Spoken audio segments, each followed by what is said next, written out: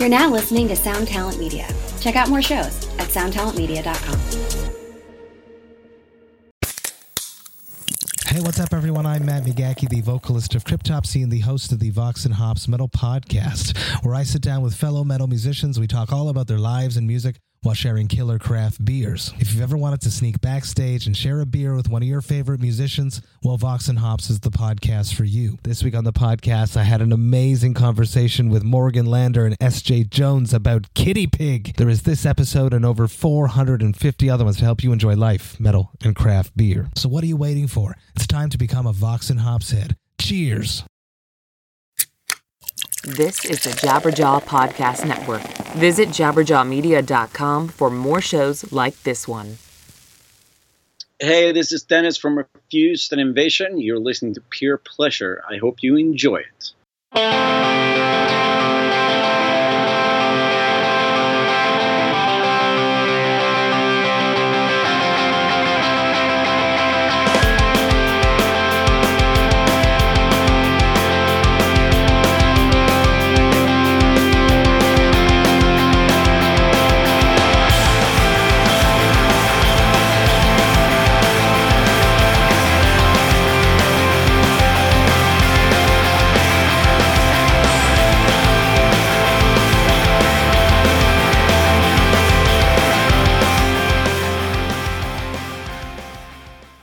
What's going on, guys? Welcome back to another week of Pure Pleasure with Dewey Halpus on Adobe Radio and Jabberjaw Media. I am Dewey, your host with the most, bringing you great content week after week. And this week is a massive guest, Mr. Dennis Lyxzen from Refused, from Invasion, from International Noise Conspiracy.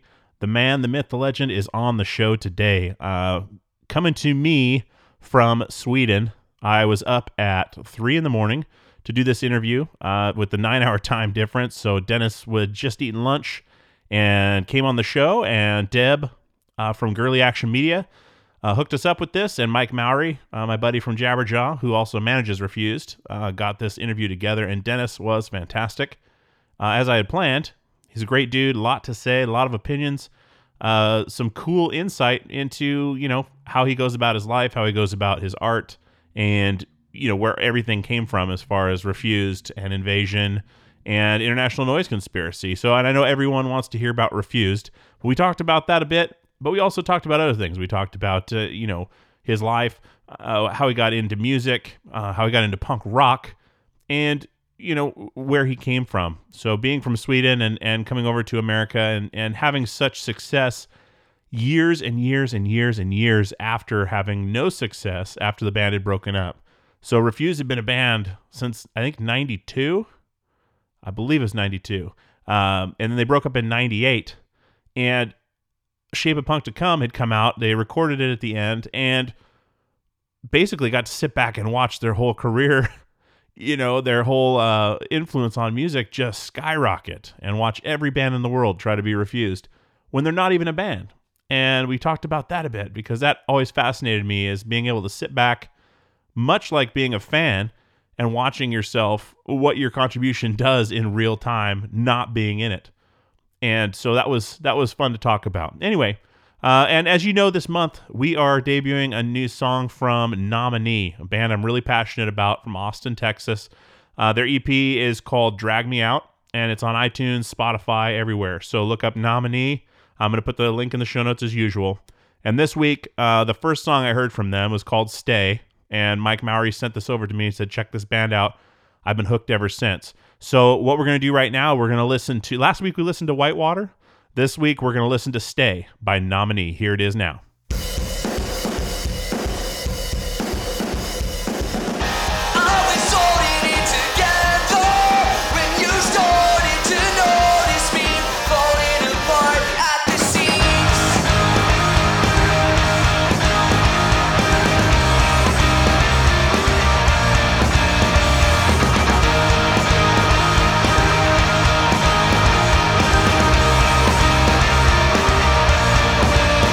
When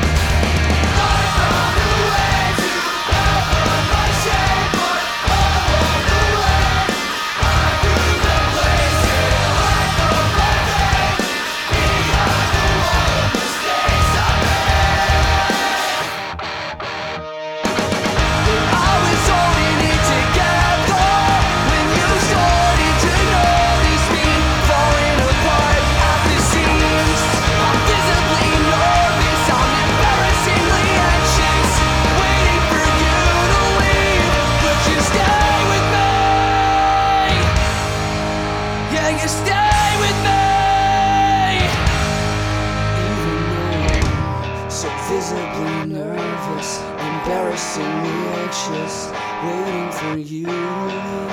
Would you stay with me?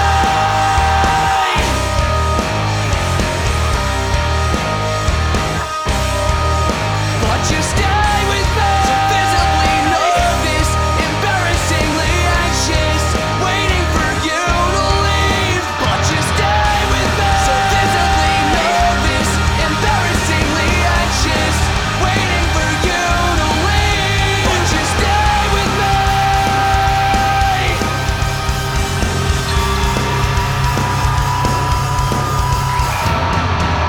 I was holding it together when you started to notice me falling apart at the seams. I'm visibly nervous, I'm embarrassingly anxious, waiting for you to leave, but you stay with me. All right, guys, I hope you enjoyed Stay by Nominee. Like I said, every week this month of June, we're going to debut another song from them. This one was called Stay on the album Drag Me Out, and you can find that on iTunes and Spotify. Last week, with the show with Adam D from Killswitch Engage, that one had Whitewater. Weathered is another song on the record we'll play later. But anyway, so without further ado, let's get some business out of the way. So we are on peerpleasurepodcast.com. We are on Instagram. We are on Twitter. We are everywhere podcasts are available, and we're also on Adobe Radio, which you're probably listening to now. If you're not, and if you are listening on Adobe Radio, you can go over after this is over and download the full version on iTunes. Don't forget to rate and subscribe to the show on iTunes. This is huge. I can't push this enough. Those ratings and downloads really help the show with advertising. They help us with getting, bigger guests and just all around becoming a better show. And I love all the feedback I'm getting from you guys at peerpleasurepod@gmail.com. All the guest ideas. I think I've been able to pretty much accommodate everybody that has written me in as far as a future guest or a guest we've already had that they maybe didn't know about. I know I'm getting a lot of people coming back, listening to old episodes. Those are getting a lot of plays. The ones with Ian Mackay, if you haven't heard that one yet. The ones with Larry Livermore from Lookout Records. That one was fascinating. We've got tons. Colin from Circa Survive. Anthony Green. Go back through the back catalog if you haven't already on iTunes and check it out. I think there's something for everyone to enjoy there and a lot of interesting conversations. So I want to get into this conversation with Dennis. It's going to be a little over an hour, so Adobe listeners, go afterwards and download the full version at iTunes if you want to hear the rest of the story. Without further ado, let's get into my conversation with Dennis Lyxzen from Refused.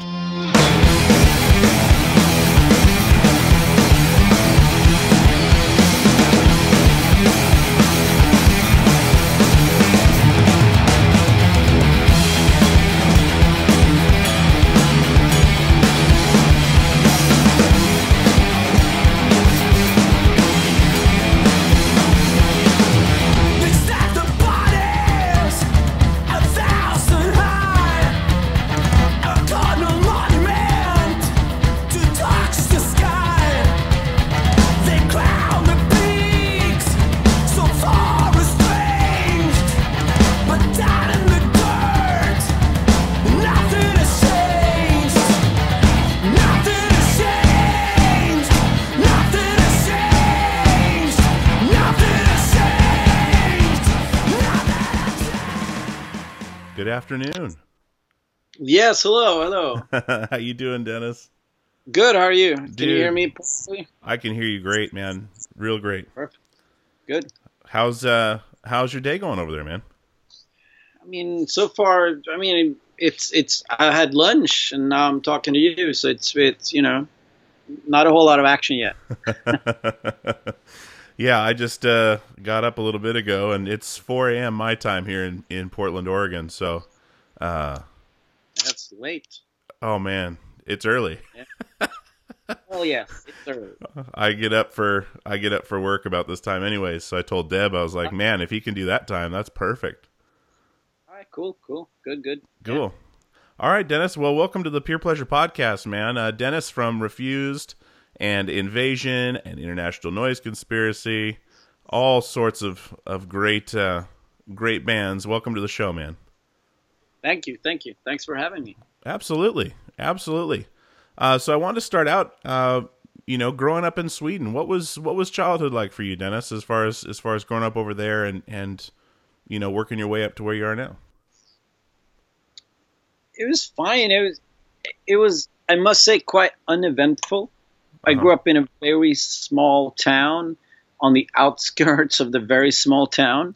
My childhood was pretty mellow. I spent a lot of time running around in the forest by myself. That's kind of how I spent my childhood. Okay. Yeah. Very Yeah. cool. That's a Yeah. good way to learn. I grew up in Alaska and same kind of thing, and a small island, and just kind of palled around and did my own thing. But did you have artistic or musical parents? Not really. My dad was into music, is into music, listens to a lot of music, but they were not at all that aspect of who I became.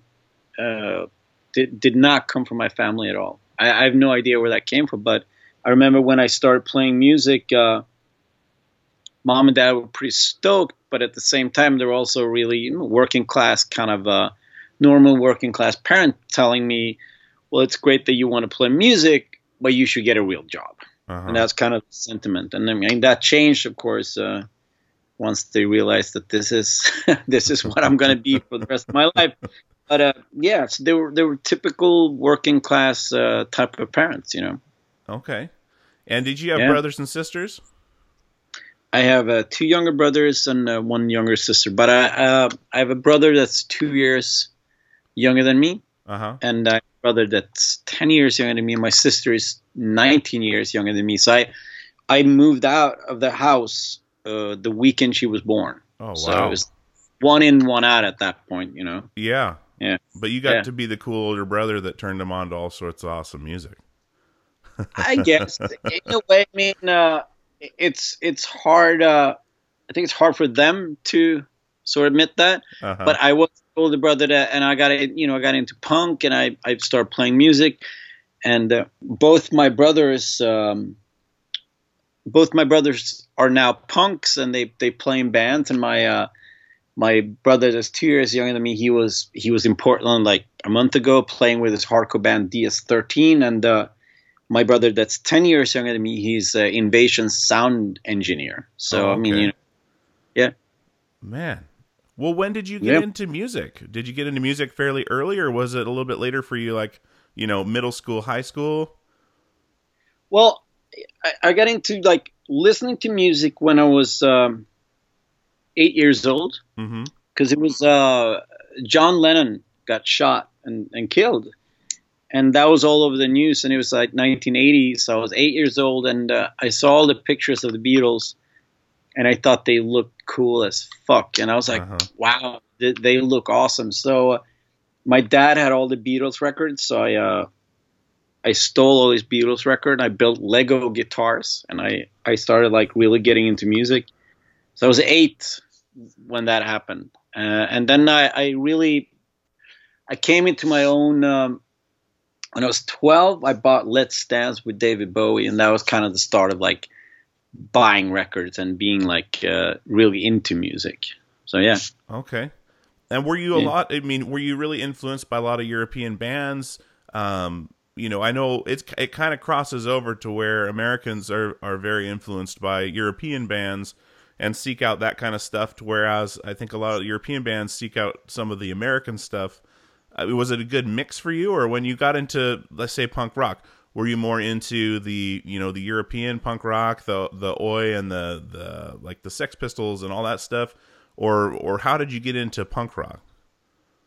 Well, I got into, so I was a weird kid that was into Bowie when all the other kids in the class, they would listen to Kiss, and I was listening to Bowie.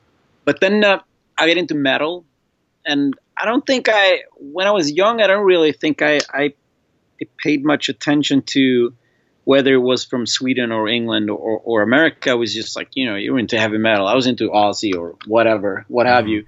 But then when I got into punk, it was mostly American hardcore that I got into. Like that was kind of like my gateway into all types of punk and hardcore. I would say was what we now would refer to as a crossover, like DRI or the Cro-Mags or stuff like that. It was kind of bordering towards metal, but it was still punk and hardcore. So that's kind of what I got into. And then once I discovered that, and then, like the Bad Brains and Minor Threat and Black Flag, I thought, now I'm a huge fan of, the Clash and the Pistols and stuff like that. But at that point, being, 15, 16, you wanted things to go fast. You wanted it to be hardcore, So a lot of times when I heard like the more British 77 punk, I was like, it's a bit too soft for me, So, but no, so my first, the gateway into punk rock was definitely early American hardcore. Stuff. That's very interesting because you knew what you wanted and you could find it, and that's great because I definitely understand what you're saying about faster, louder, harder. That's always I think as a teenager that's something most seek out, and try to get as far away from their parents' music as they can. Yeah, totally. And it was like even when I was into metal, like the other kids in the class, they were into like heavy metal, but I was like the kid that got really. I was into thrash metal. I was into Bathory and Metallica and like, the more extreme types of metals. But and my point was that I wanted to play music, but a lot of the metal seemed unachievable. It seemed like they were like these nerdy guys that have been practicing for days on end, and I was not one of those guys. Like I was too busy living life, so I couldn't like get a grasp on like how to play metal.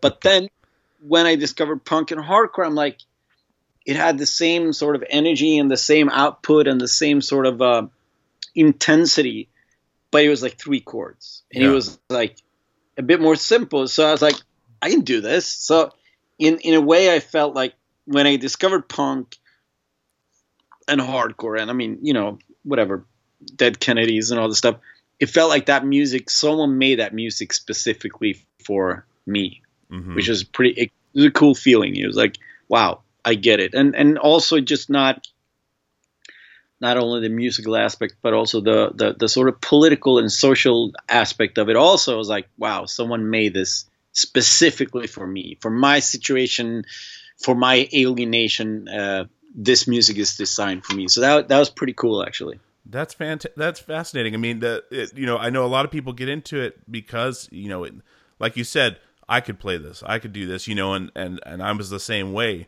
But also the fact that you brought up that a lot of it was because you were busy living life and doing other things. That's an interesting take on it versus just, well, this is an easy way in. It's, well, I can get an easy way in and still do what I want to do. That's an interesting take on it. I've not heard it before. Because I think like metal, a lot of times, especially like maybe thrash metal was a bit different, but the metal, like pre-thrash metal, it felt very,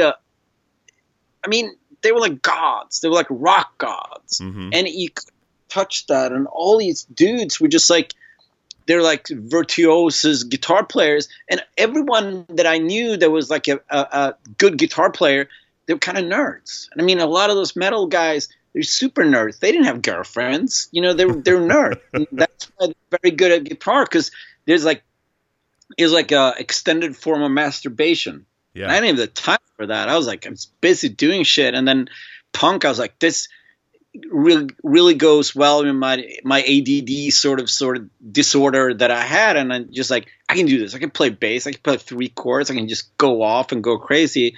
So it made perfect sense for me. Absolutely. I didn't have the stamina to practice too much. It's so awesome that, you've done so much in music, but starting from that basis, it's totally pure and natural. So, and there are a lot of issues you're into, like the gender equality issues and capitalism and things like that. Is that what shaped those views or kind of brought that to your attention, or is it through the music, or was it something you were seeing in your own life that you started to identify through these other bands? Well, I think it was a combination of things. I think, first of all, like, I don't know. Early on in life, I felt like a freak. And like you define yourself maybe in opposition to what other people are. And I was always weirdly in opposition, but never quite defined what I was and what I was in opposition, against. So when I discovered punk and hardcore, it gave me a place where I could fit in. It gave me like a sort of a purpose of this is who I am. This is what I can become. And through all of that, I mean, just feeling alienated, feeling like an outsider and a freak.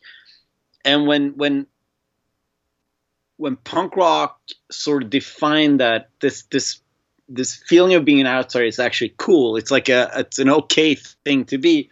And then all that led me into the political aspects of it, is like the social construct, the social structures.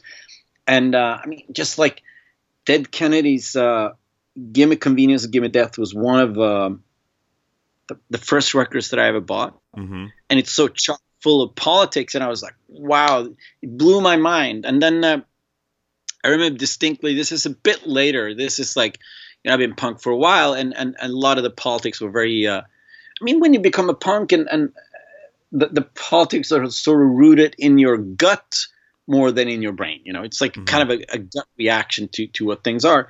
And I remember like the first Iraq invasion, Bad Religion and Noam Chomsky put out a split. Mm-hmm. And I read the Chomsky and I listened to that side, and so this is maybe 92 or 93. And that really spiraled me into the deep political connections of what I am today. I mean, before that, it was more a gut feeling of like, that the whole like fuck society kind of, yeah, that kind of routine. So, but it was immensely important. I don't have any higher education. I never went to like university or anything like that. So basically, everything I learned about politics, about gender equality, or about what capitalism defines and what it is, and about art, it was through music. Mm-hmm. It was because of music. It was through music, and I was like, it's a very, very powerful thing, I think. I agree. Absolutely agree. And that's, I mean, so many people get into that through music and through expression. I mean, they see that true expression. I'm sure, I mean, like you did at a young age, and now people see from you. I mean, it's kind of come full circle to where, now you could be a vessel for, inspiring young people today, versus what you were seeing when you were, growing up. And with a lot of these bands, I mean, with your amount of access now, with what you've done, have you gotten a chance to, meet Jello Biafra or, Ian MacKaye or any of these guys, or communicate with them on a level different than just being a fan? I mean, when I met Ian and Jello and a bunch of those people, I quickly disintegrate into fanboy. So it's hard. I mean, I'm a guy from the north of Sweden, and I always felt a bit disconnected to like the rest of the world. So when I meet them, I'm still a bit of a fanboy. But then I guess that's fine. You don't have to.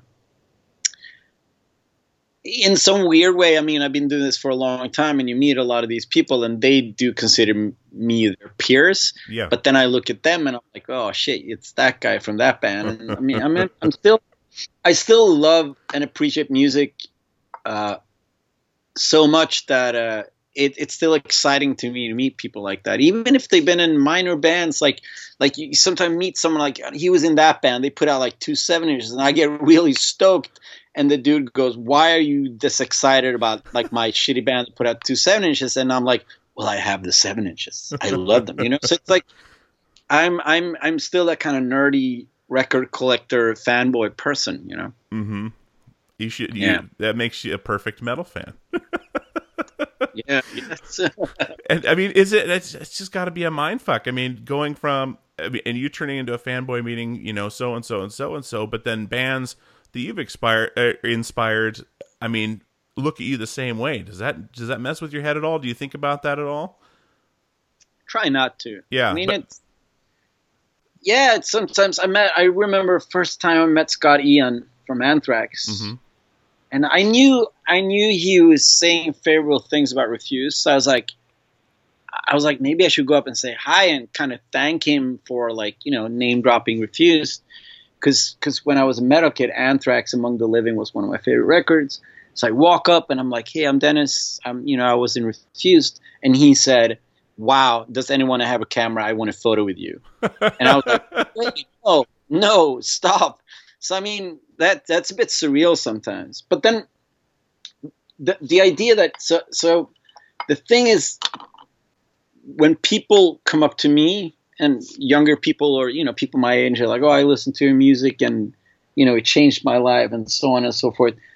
You got to take it with stride, because a lot of times, like you're so wrapped up in your own life and your own creative process that sometimes it's hard to be like, let's say we're working on we're putting out this new INVSN record, and someone comes up and says, oh, Shape of Punk to Come changed my life. And I'm like, oh, that's cool. My headspace is somewhere completely different right now. So in some ways, it's a bit tricky to how to relate to that. I mean, it's humbling, and it's a privilege that people, out of all the records I made, that some people are, you know, their favorite record, and it's a cool thing. But I want to be a bit more, you know, level-headed about it, and be like, it's cool that you can inspire people, and hopefully I can get inspired by them. Yeah. But yeah, it's a mind fuck sometimes. Yeah, for sure. That has to be, man, and especially now. I mean, after spending so much time away from Refused and doing other things, and I mean, I guess I wanted to know, you put out Shape of Punk to Come, band ended, and it just kind of had a life of its own at that point. It seems like, I remember I bought Shape of Punk to Come at a so there's a store over here in America called Fred Meyer over on the West Coast. And it's one of those all you can, you know, one-stop shop places. They have clothes, they have music and jewelry, everything. It's like a Walmart, but smaller. And I bought Shape of Punk to Come. I don't remember how I heard of it, but I bought it at Fred Meyer. And, you know, I think maybe just the cover looked cool. It was on like an end cap, and I bought it and brought it home, and we listened to it. And we're like, what is this? This is crazy. You know, like, it was like something we never heard before. And at that point I was probably, man, I had to be in my teens. And I mean, we just gravitated towards that. And then we didn't realize, like, the band had broken up at that point. We're like, you know, this band from Sweden, and you know, we were into just, you know, straightforward punk rock stuff, and this kind of threw everything into a blender. And it was super crazy, but looking at a lot, it seems like, I'm trying to think of the right way to word this, and I was thinking last night of the right way to word this, because it's almost like you created this thing, and then you were basically on the same level as a fan of the band, because you were away from it, you know, enough, watching it grow, kind of like a fan does of a band. And how was that?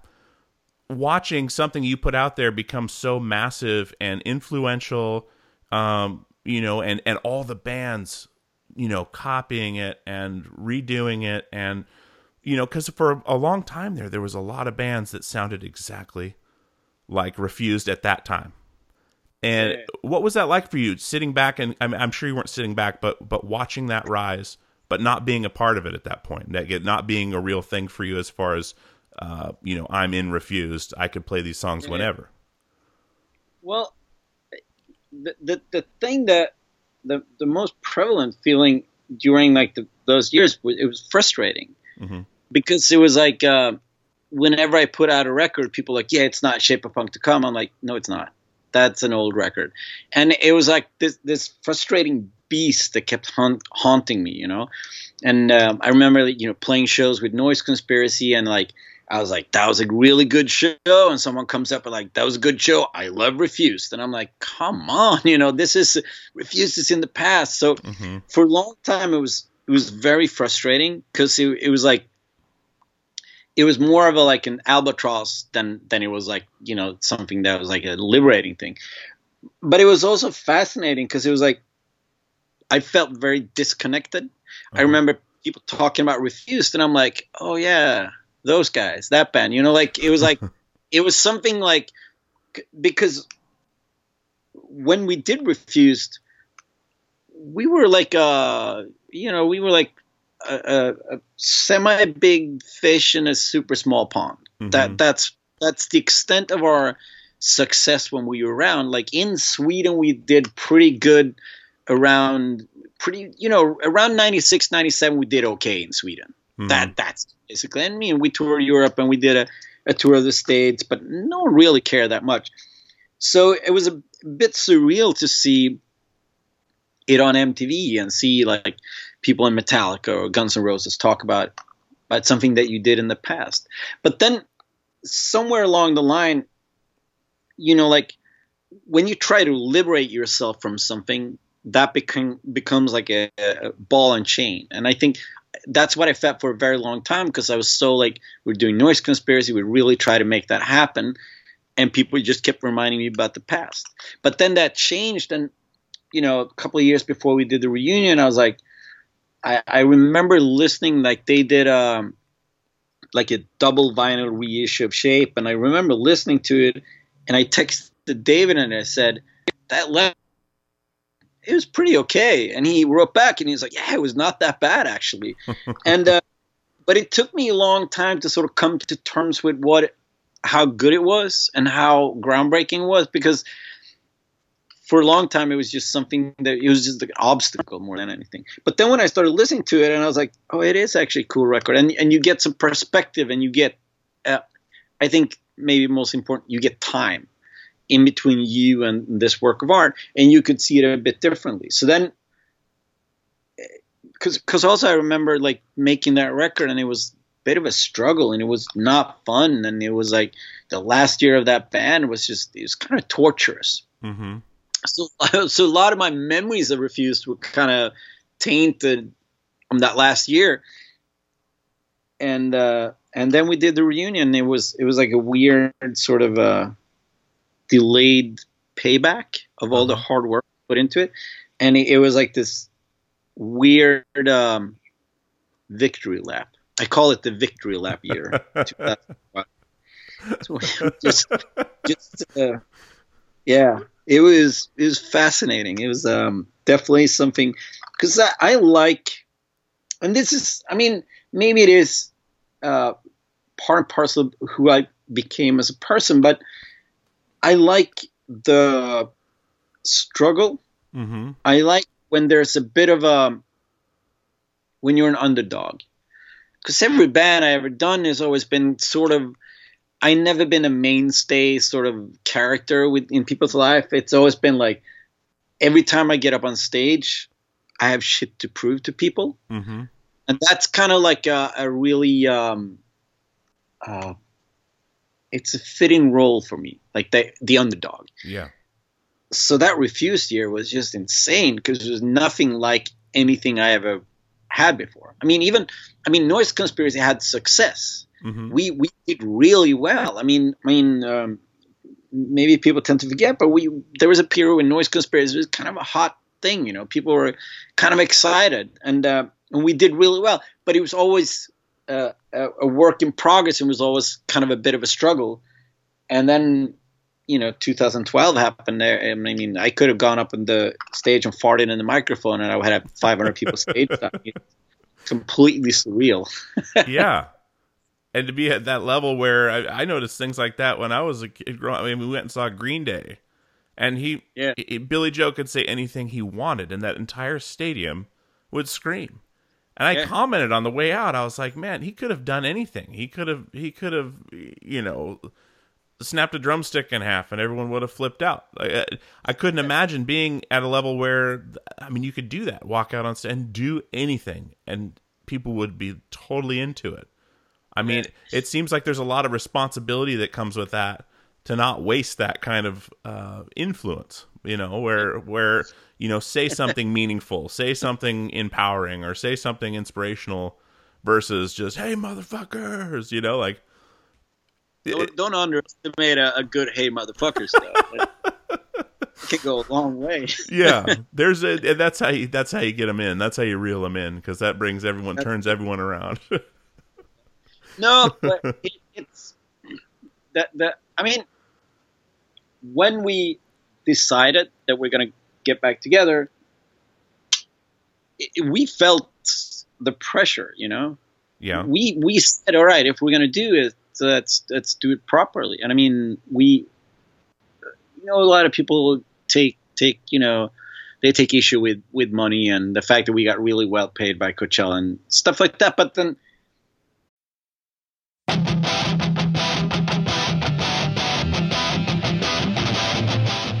What's going on, guys? This is Dewey. I want to tell you about some new releases coming up from Equal Vision Records. As you guys know, Equal Vision Records is my family, and so are these bands. I really want you to check these out. We've got Hot Water Music with their 10th studio album, Vows, out May 10th, featuring guest appearances by Dallas Green of City and Color, Thrice, The Interrupters, and Brendan and Daniel from Turnstile.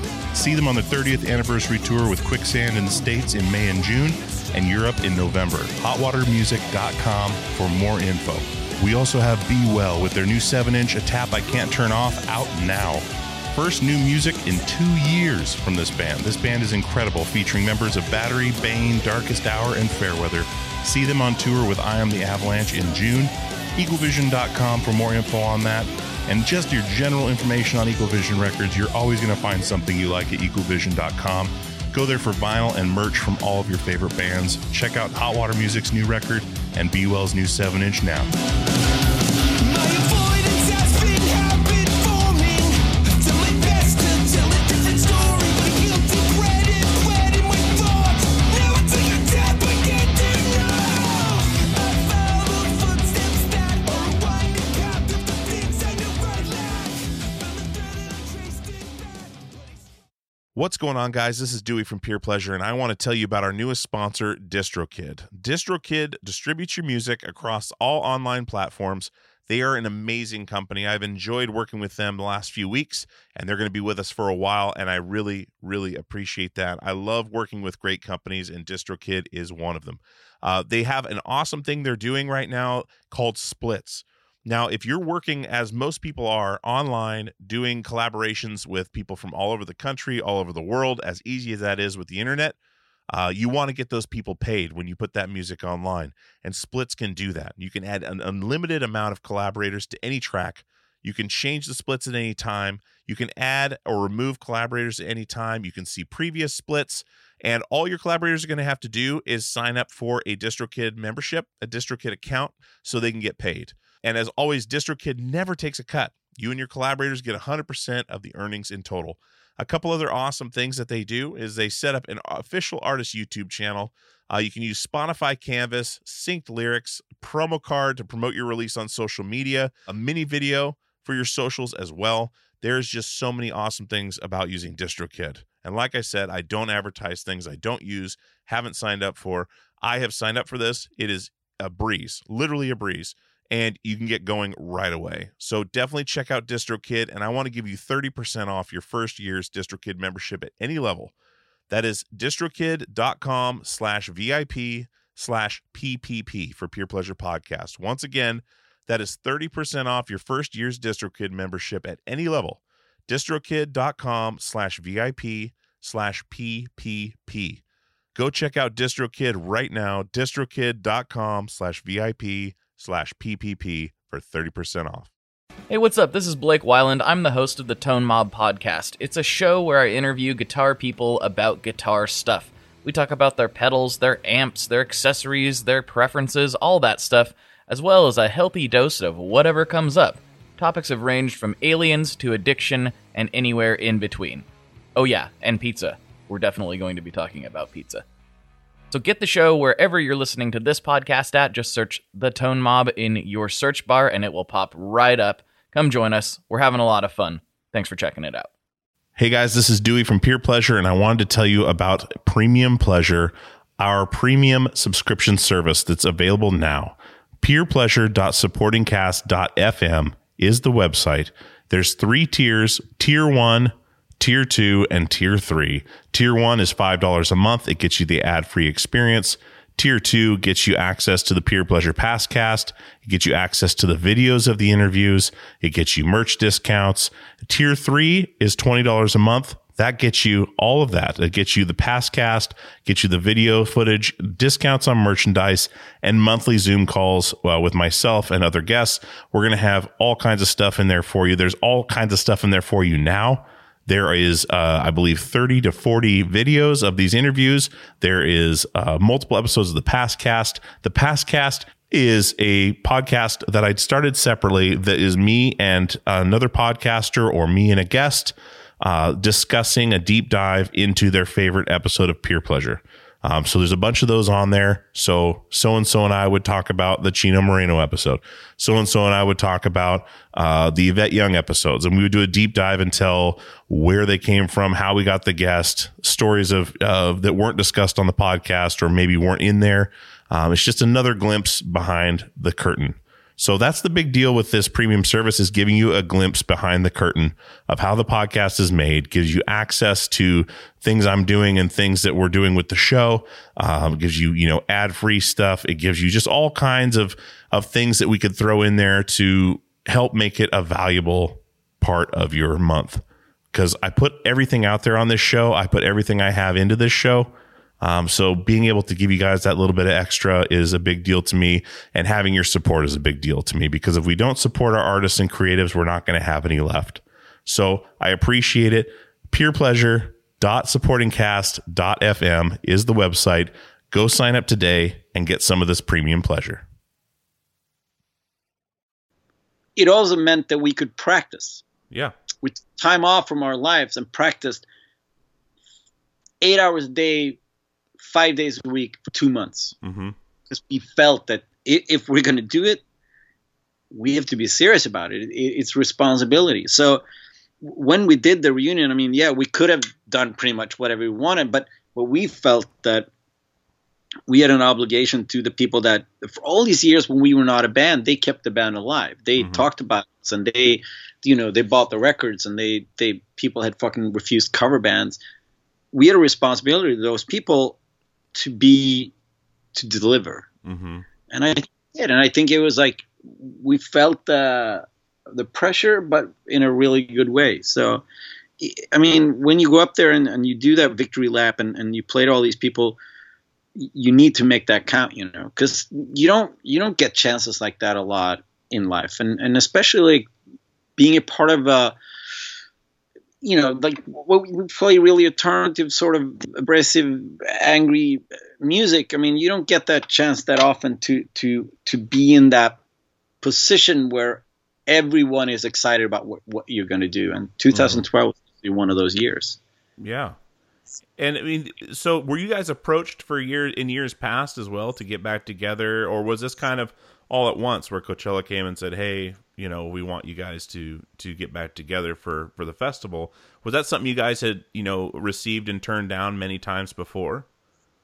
Yes, Okay. It was. I remember one time we got an offer from Coachella, and we turned it down. And then a week later, me and David that played drums and refused. We had a hardcore band for a while called AC4. It was like a school hardcore band. I sang and David played bass, and we played in a place in south of Sweden in front of 6 paying people. And I looked at Dave and I'm like, yeah, we turned down Coachella. It's awesome. And it was just like the absurdity of like the fact that we were playing there and 6 people showed up to see us play, and we were just laughing about it. So we turned it down a couple of times, but it's with life and how life is. It's like when the offer came in 2011, for the first time we all lived in the same city. We were all playing music together in different constellations. David started playing drums again. Chris started playing guitars again because they hadn't for a long time. And when the offer came, it was just like, oh yeah, now we can do this. I mean, the same offer 2 years early, it wasn't even on the table. There wasn't even a discussion. It was just like Coachella. No, that was it. That was the discussion. But when we got the offer in 2011, it was like the stars were aligned, and we felt that if we're going to do it, maybe this is a good time, because we all had calendars that looked pretty empty, and it was just time to do it. Yeah. So, I mean, what was it like when you guys got back together and were practicing all the time? I mean, I was curious because, there's that iconic, and I'm sure you know about it, of course, because it's one of the biggest, parts of the record and people want to hear it, is the beginning to New Noise. And when New Noise kicks in, everyone goes absolutely crazy. Yeah. I kind of was curious from when you wrote that song to how you felt, when that song would kick in, to after all these years getting back in the practice space and playing that song, if it felt the same or if it felt very different to you. And then the first time you went out on stage and everyone went crazy, like one of those huge monumental moments. Did it feel the same, or did you feel a lot different each of those times? It felt, I mean, when we start practicing for the comeback, mm-hmm. It felt very different. I mean, it was 14 years. Yeah. You changed a lot. You grew a lot as people in these 14 years. So we approached the songs very differently, mm-hmm. in a good way. I mean, we approached them in a more mature kind of way. And then we looked at them and said, okay, so what can we do with this? I mean, New Noise is so special because it's such a special song. Just the way it's very manipulative, and it's a really kind of like the way it's built.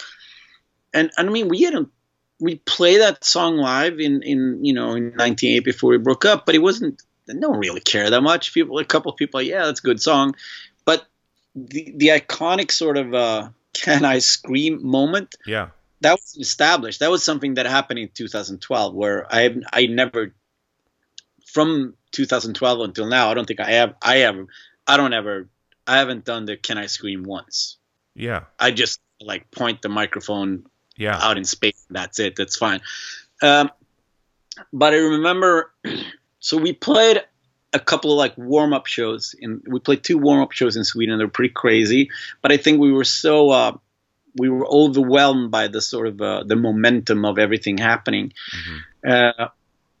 And then we played a warm-up show in the Glass House in Pomona. We did the first weekend of Coachella, which really shaky, really kind of like, what the fuck are we doing, mm-hmm. sort of deal. And then we played a show in San Francisco with the Bronx and the Hives, and it was fantastic. And I remember we had New Noise as the first encore, of course.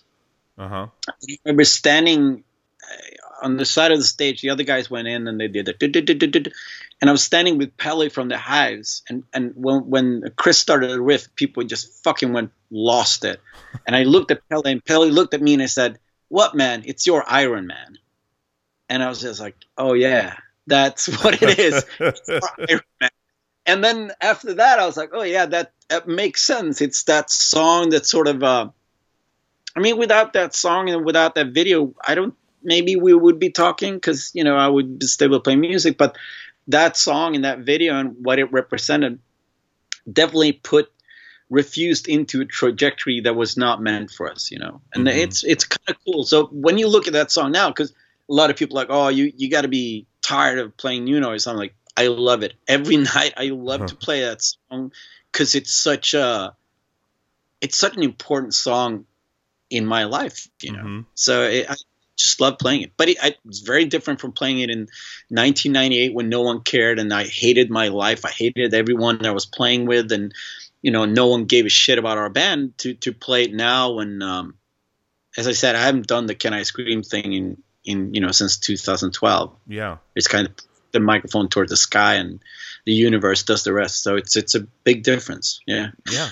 It's awesome, because it's kind of like, it's kind of symbolic how you threw out, Shape to the world, just threw it up to the sky.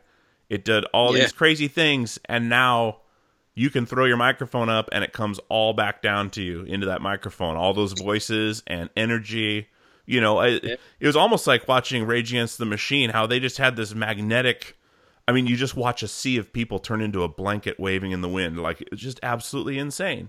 And, it's got to feel good, man. It's got to feel great. I mean, and I love the symbolism there, where, I mean, you don't have to say it. And I'm sure no one even questions it, because they're waiting for that explosion. But then they are the explosion now. You know, Yeah. I it's think that's cool. I think it's like you pass on the energy. I mean, you know, there in every tour and every show, once in a while, there's always going to be a dud. There's always going to be a show where it's like, but there's always that moment. And like growing up with punk and hardcore and, you know, just alternative music, like so much of the energy that we direct towards the crowd, once you get it back, it's so easy to play. It's like, I mean, as I said, I like the resistance. I like the idea of going out on stage and telling myself and my bandmates that we're going to fucking show them. I like that idea. But anytime you play and you receive that tremendous amount of energy that a song like New Noise sort of generates, it makes everything easier. And it's a fascinating thing because it's like a lot of bands, I mean, a lot of bands don't have that song.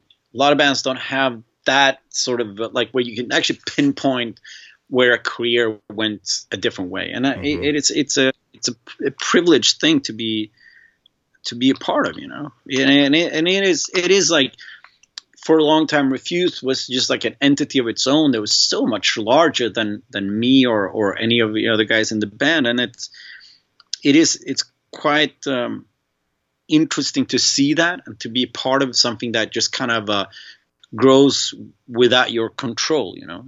It's like a forest fire with positive effects. Like you just Yes. started as a spark and then you just watched it go. I mean, it's just insane. Yeah, just watch it burn shit down, man. Like it's insane. I mean, every band I talked to, for those, I mean, that's when I was coming up through music, was during that time you guys were gone, and all anyone ever talked about as far as influences go was Refused. And it was cool because, and like you said, at the time you were doing International Noise Conspiracy, like you were actively touring, but there's definitely this you know, magic with Refused that everyone, you know, you're always Dennis from Refused, you know, and you probably always will be. And that's something I was curious on is with Invasion. I mean, you kind of started International Noise Conspiracy in the wake of Refused leaving the first time, and now with Refused being back and doing Invasion, I mean, how has that been for you? Is it more inspiring for you to do Invasion now that Refused is back?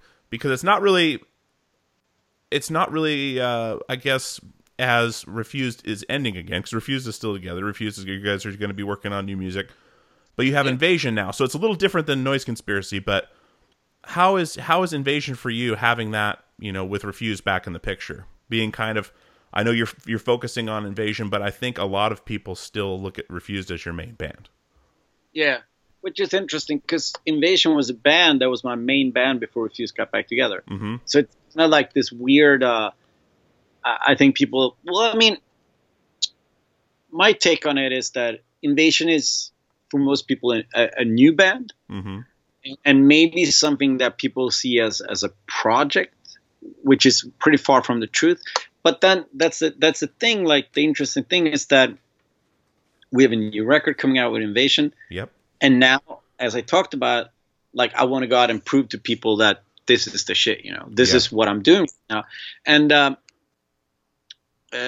it's sometimes it can be a bit frustrating because we had to put Invasion on hold a couple of times when it's been Refused related activity. So that's a little bit frustrating, but at the same time, just looking back and looking at what I got, the ability to play music with a band like Invasion, that's like, it's a super creative output. It's a super, very, I mean, these people in Invasion, they're my best friends. We live in the same city. We hang out all the time and we play music together. While Refused, there's like a bunch of old friends that get back together and then we play music. And it's such a privilege to be able to do both things. And also the contrast between them, because when we go on tour with Refused, it is a tour bus. It is a tour manager. It is pretty fucking, it's kind of a sweet deal, you know? I'm not gonna lie. It's pretty posh in its places. But then we go out with Invasion and it's like a super small van and it's packed and we do our own merch and we tour manage ourselves. And, you know, like it's on the other end of the spectrum of what you do as a band. Play in front of 50 people. and Refuse play in front of 1,000 people. Of course, I would like to bridge that gap a little bit. There's no purpose in just playing in front of 50 people, but it's a nice contrast, and it's a nice sort of like it keeps you very grounded, and it keeps you very humble in the in what you do and what you want to accomplish. But then you try to Refuse played the last show of the Freedom Tour, whatever we're going to call it. I think it was on the 4th of February in New Zealand. Uh-huh. On the 6th of February, I was in Stockholm doing press for the new INVSN record that got released on the 8th of February in Sweden. Mm-hmm. It's not an accident that happened, I'll tell you that. So it's like I'm pretty good at sort of organizing my life, so it makes sense to have 2 full-time bands. Yeah, and it keeps you busy. I mean, and you kind of have the best of both worlds, Dennis. I mean, it's awesome. If you want to do, something huge and monumental, you have access to do that. But then at the same time, you can have your more grassroots, like, build it from the bottom up kind of, I want to play a small club to 50 or 100 people just going nuts. You can do that. And I'm sure you can walk down the street and do what you want to do during the day and don't have people coming up to you left and right. But at the same time, you can put yourself in that situation if you so want to. Yeah. It's kind of the perfect thing. Yeah. I mean, it is a perfect thing. And I really like it. And as I said, I like the contrasts of life. I would be completely bummed if all of my music and all of my projects were just like super DIY, play in front of 50 people. But I would also be pretty bummed if everything was the same, super posh. That being said, of course I would like INVSN to be a band where I don't have to like pay out of my own pocket to support the tour or stuff like that. Mm-hmm. But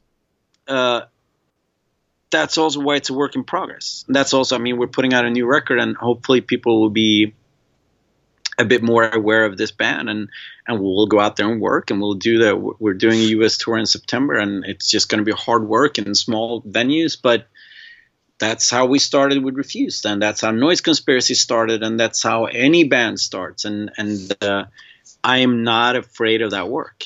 Yeah.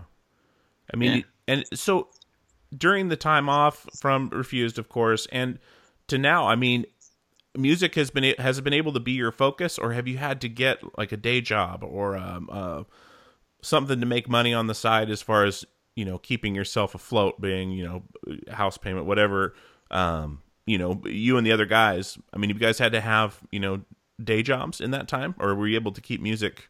No, I just play music.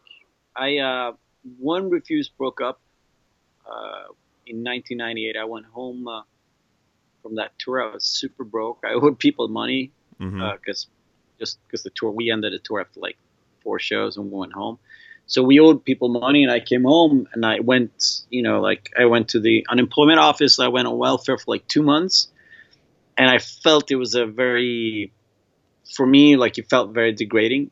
Mm-hmm. And I made a vow. I'm like, I'm never going to ask anyone for handouts anymore. I'm just going to make my way as a musician. Mm-hmm. There's been years when I've been utterly broke, utterly and completely broke.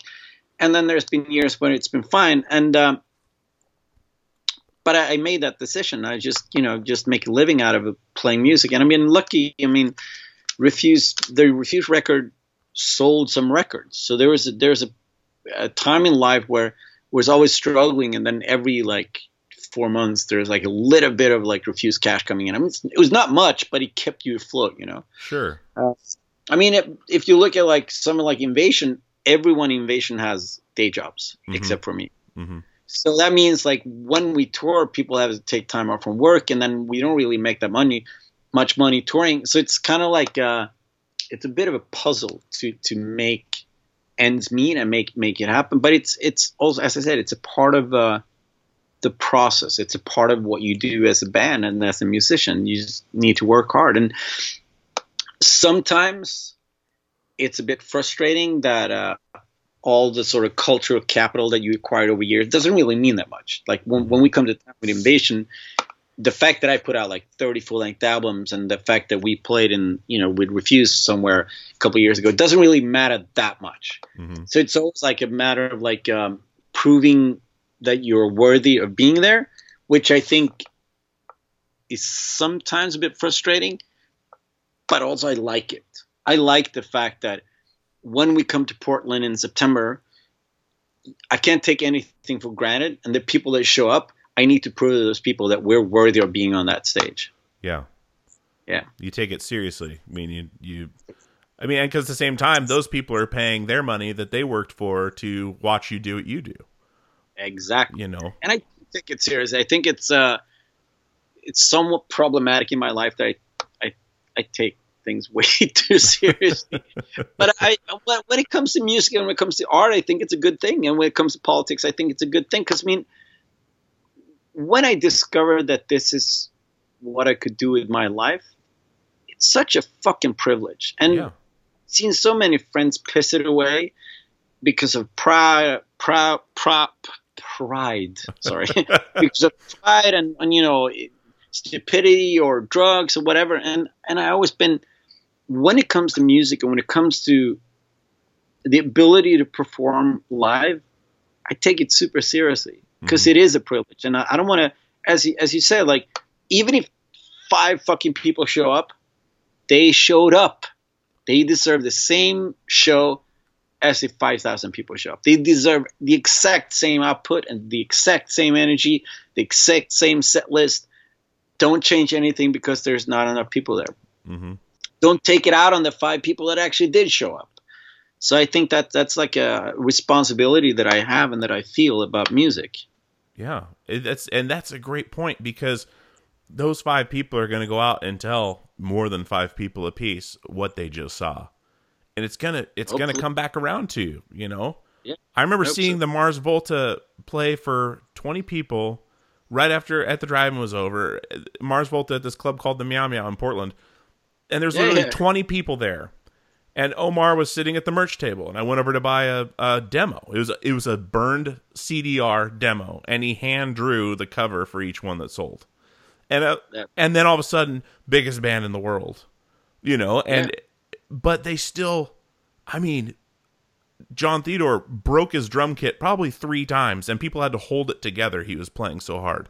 Like, it was, and I'll always remember that, you know, and that was something that was totally special to those 20 people, you know, and the fact that you put out the same output, but it's not because any other reason than you understand what needs to be done, and it's done from a pure place.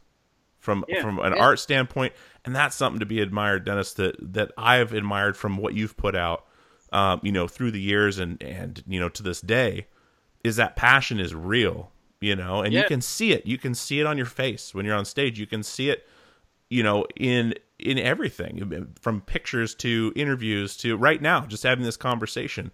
I know what you're saying to me is true, you know. I believe it because you put it out there in such a way that, you know, it's genuine. And that's something also that a lot of these people that piss things away like this aren't coming from that spot like you are. So I think that's what's helped your longevity and keeping you motivated, you know, and it's just such a wild ride, man. I mean, I mean, I cause the best shows you've seen are not defined by how many people saw those shows. I mean, they're defined by what they gave you. And I mean, sometimes you play a show and as you said, like 5 people show up, but then those 5 people, you know, it meant everything to them. It's like that old Sex Pistols show in Manchester when everyone that was at the show just started a band. Yeah. And there's something to be said about that. And I think that, and also for me, it's like, I realized quite early on in life that I'm not great at life, but I'm great at what I do that hour on stage. I'm pretty fucking great at that. Mm-hmm. And to not take that seriously, to not take that like to not go full into that, it's just stupid. And I mean, to this day, like, we played a show the other night with INVSN and Kiki that played keyboard. She's like, "Oh, I had such a bad show." I mean, And it does happen. Like, it does happen that you have off days where you go on stage and you're just like, you're thinking about waffles because you're like, maybe I can eat waffles after the show. I wonder if they have any vegan ones in Chicago, or maybe, you know? Yeah. And that does happen. But still to this day, for me, just being able to play music live is it's such a powerful exercise that I still, like, every time we play, I get so into the music and I get so excited about being able to perform that's the only thing that matters. It doesn't matter if it's 500 people or 5,000 people or 5 people. When I get into the music and I get to be part of what you created, and there's something, I mean, yes, all creativity works like that, but just in my mind, it blows my mind when you have nothing and out of thin air comes music, and you have something and it means something to you and it means something to other people. That blows my mind that, like, you're humming away and you have an idea and you're like, maybe we should try to do something like this. And all of a sudden you're standing there at the fucking Meow Meow Club in Portland and you're like, oh wait, this came out of the idea that I had like a year ago. I wrote down in my notebook, and now we're here and people are dancing. And it's a powerful thing, you know, and it keeps you in it. Like, it keeps you centered in what it means, you know? Yeah. And it transcends language. It transcends everything. It's just so intense to me with music is anyone anywhere can enjoy something from anywhere. You know, not, hey, I don't understand what he's saying. It's you literally feel it inside you and you can't see it. And that's what's also so cool is it's a totally tangible thing that's invisible. And it's you know, I mean, and you can, even if you're deaf, you can feel it. You can feel the sound. Yes. It's absolutely insane. We had a guy come, we played in Florida last year. We had a guy that came to the show and said, oh, it's the best show I've ever seen. And he was deaf.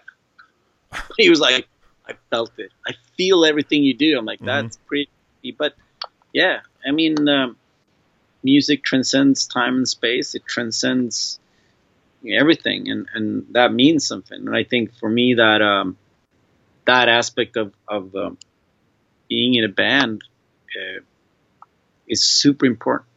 Still, every show we play, and I think that, like, once you get into it and you really, like, that changes so much. I mean, my prospects were not the greatest.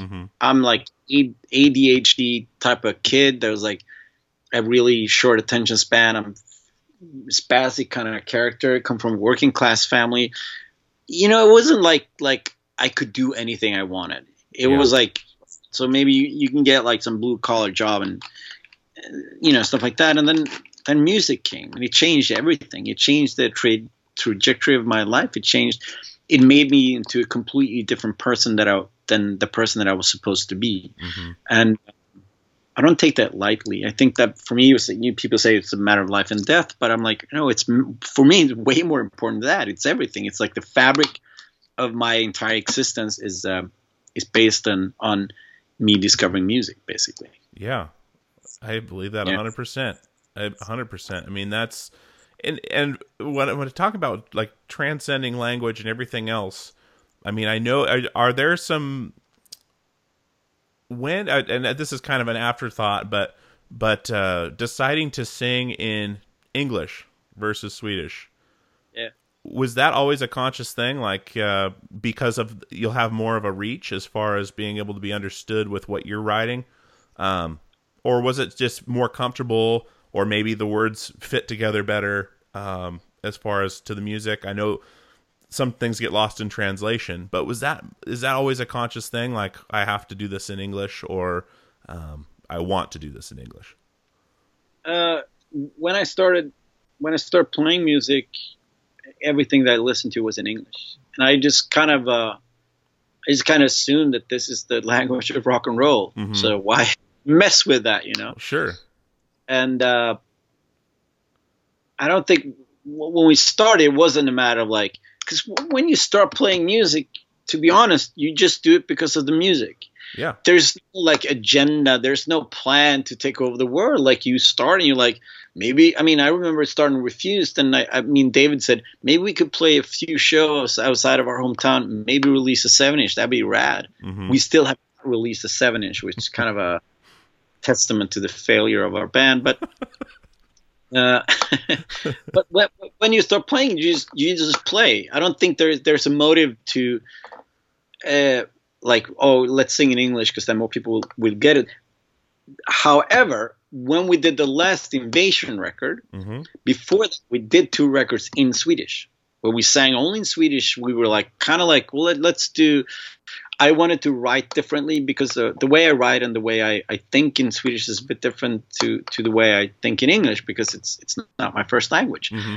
So 2 records in Swedish. But then once we'd done the second record, we said we have something here that's cool, that's real, you know. Mm-hmm. And then we actually thought it would be a shame if people outside of Sweden didn't get it. Mm-hmm. So we did the last record, not the new one that's coming out, but when we did the last record, we made a conscious decision and said, let's do a version in English so that we can tour outside of Sweden so people can listen to the music. And sure, I've had friends that toured in America singing in Swedish, but they become cult phenomenons. And Mm-hmm. I was like, not interested in that. I want people to be able to relate, to be able to feel what we're singing about, and to be able to sort of understand what we are about as a band. So in that instance, we actually took a conscious decision to sing in English so that we could tour outside of Scandinavia. Mm-hmm. Yeah. Okay. Yeah. Man. Yeah. Well, Dennis, I really appreciate you coming on, man, and I'm really looking forward to this INVSN record coming out. Mike Mowry's been sending me some tracks, and you know, he's such a good dude. And, we've been working hand in hand a lot with the network and things like that, and you know, you're in good hands with him. I can say that, and but he's been sending me tracks and being able to listen to that, and I mean, it's really cool stuff, man. And I am stoked to see you when you come through town. And I mean, I really appreciate you taking an hour out of your day to chat too, and I don't take that lightly either. I really prepare and look forward to these interviews, and it's really nice to be able to just chat with you, have a conversation, you know, other than, hey, you're so and so from this band, you know, just to have a chat. And that's what's so fun about these podcasts, is you just have a conversation, you know. And I know you've talked to Shane, another guy on our network from Silverstein, and I believe Ray Harkins as well, and so I hope things were good for you, and not a lot of the same questions, but you know, I really appreciate the time, and I really appreciate what you've put out there and influenced me and musically, and you know, just being an inspiration. I appreciate that, as well as I'm sure everyone else listening. So, oh, thank you. Yeah, it was fun. It was a good activity. I have like a day off. We're going to Leipzig tomorrow to play at the Europe's biggest goth festival, which is nice. You know, which should be interesting. So, and we just came home yesterday, so I have a day off. But this is a good way to spend it. I want to do. So here's my pitch for a podcast idea. I have a podcast idea. Perfect. I would love to do a podcast where you talk to other artists and musicians about their shitty records. Okay. About the ones that didn't hit? Yeah. I would like, I was driving home the other night and we were listening to Mark Maron. Uh-huh. And he was interviewing Steve Jones from the Sex Pistols. Yep. And it was all about the Sex Pistols. And I'm like, I love the Sex Pistols, but I want to know about the fucking Steve Jones solo records. No one cared. I want to know about, he had a band with some Clem Burke from Blondie called Checkered Past. It's fucking horrible. Let's do a podcast about that. What were you thinking? Yeah. What was happening? Who signed this band? That's my pitch for the pod that I'm going to do, I think. Dude, that's what you could call it. What were you thinking? Yeah, what were you thinking? That's Seriously, so good. What were you thinking? I'm gonna pitch this to Mowry now. That's gonna be my pitch. Like, I have a pod idea. It's called "What Were You Thinking?" when we're gonna talk about the shitty records that people put out. That's good. That's perfect. the third record in the, like in the discography where you kind of like, we tried something new. Yeah. Fuck something new, You could call it, what were you thinking? Or you could call it deep cuts. I think that's what they call those deep tracks on the record that no one cares about, or, Yes. That's my idea for a pod. Oh, Don't dude. steal. I'm not going to. That is yours. That is marked right here when you told me this. That I can't steal it. Damn it, Dennis! You had to wait while we were on the air to bring that up. Now there's proof. Awesome, man. Well, dude, have a fantastic rest of your day, man. And I look forward to seeing you in Portland, and maybe we can chat then too. And All right, guys. I hope you enjoyed my conversation with Dennis Lyxzen from Refused. I also hope you guys like that song "Stay" by Nominee. Definitely check them out. Nominee on iTunes and Spotify. They are a fantastic band, and I guarantee you're going to be hearing a lot of them in the future, not just on this show, but everywhere. They are a great band. Anyway, so Dennis had a lot to say. I hope you guys picked up a lot from that. If you are on Adobe Radio, be sure to go over to iTunes and download the full version of this episode so you can hear the whole story and all that he had to offer. So we are on the Peer Pleasure Podcast, peerpleasurepodcast.com. We are on Instagram. We are on Twitter. We are on everywhere podcasts are available, and also on adobe.com. You can also pull us up under live shows on there if you want to listen to the Adobe versions. So definitely hit that subscribe button, hit that rate button, write a comment, give us 5 stars if you like the show. If you don't, definitely be honest, but we do love getting those 5-star ratings. They definitely help the show out a lot. We do have stickers up on the store if you want to promote the show that way. We also have our Amazon affiliate link, as well as our donate button on the website. If you feel like the show's worth something to you, don't hesitate to go over there and hit that button and donate some money down to keep the lights on and help us keep bringing great content week after week. So this month is a huge month for us. We've got a great show next week. Definitely go back and check out the Adam D episode if you didn't, from Killswitch Engage, and we will see you on the radio. The Lead Singer Syndrome podcast brings you never-before-heard backstage conversations right into your headphones. Be a fly on the dressing room wall as host and Silverstein frontman Shane Told talks to other lead singers about what it's like to front a professional band. Past guests include Lynn Gunn of Paris, Vic Fuentes of Pierce the Veil, Fat Mike of NoFX, and many, many more. Check it out and subscribe at leadsingersyndrome.com and tell Shane Dewey sent you.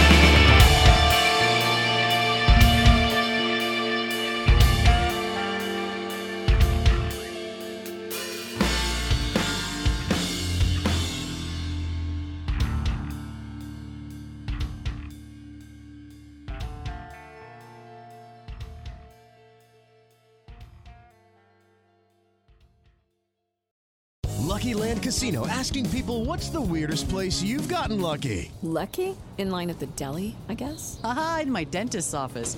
More than once, actually. Do I have to say? Yes, you do. In the car before my kids' PTA meeting. Really? Yes. Excuse me, what's the weirdest place you've gotten lucky? I never win and tell. Well, there you have it. You can get lucky anywhere, playing at LuckyLandSlots.com. Play for free right now. Are you feeling lucky? No purchase necessary. Void where prohibited by law. 18+. Terms and conditions apply. See website for details.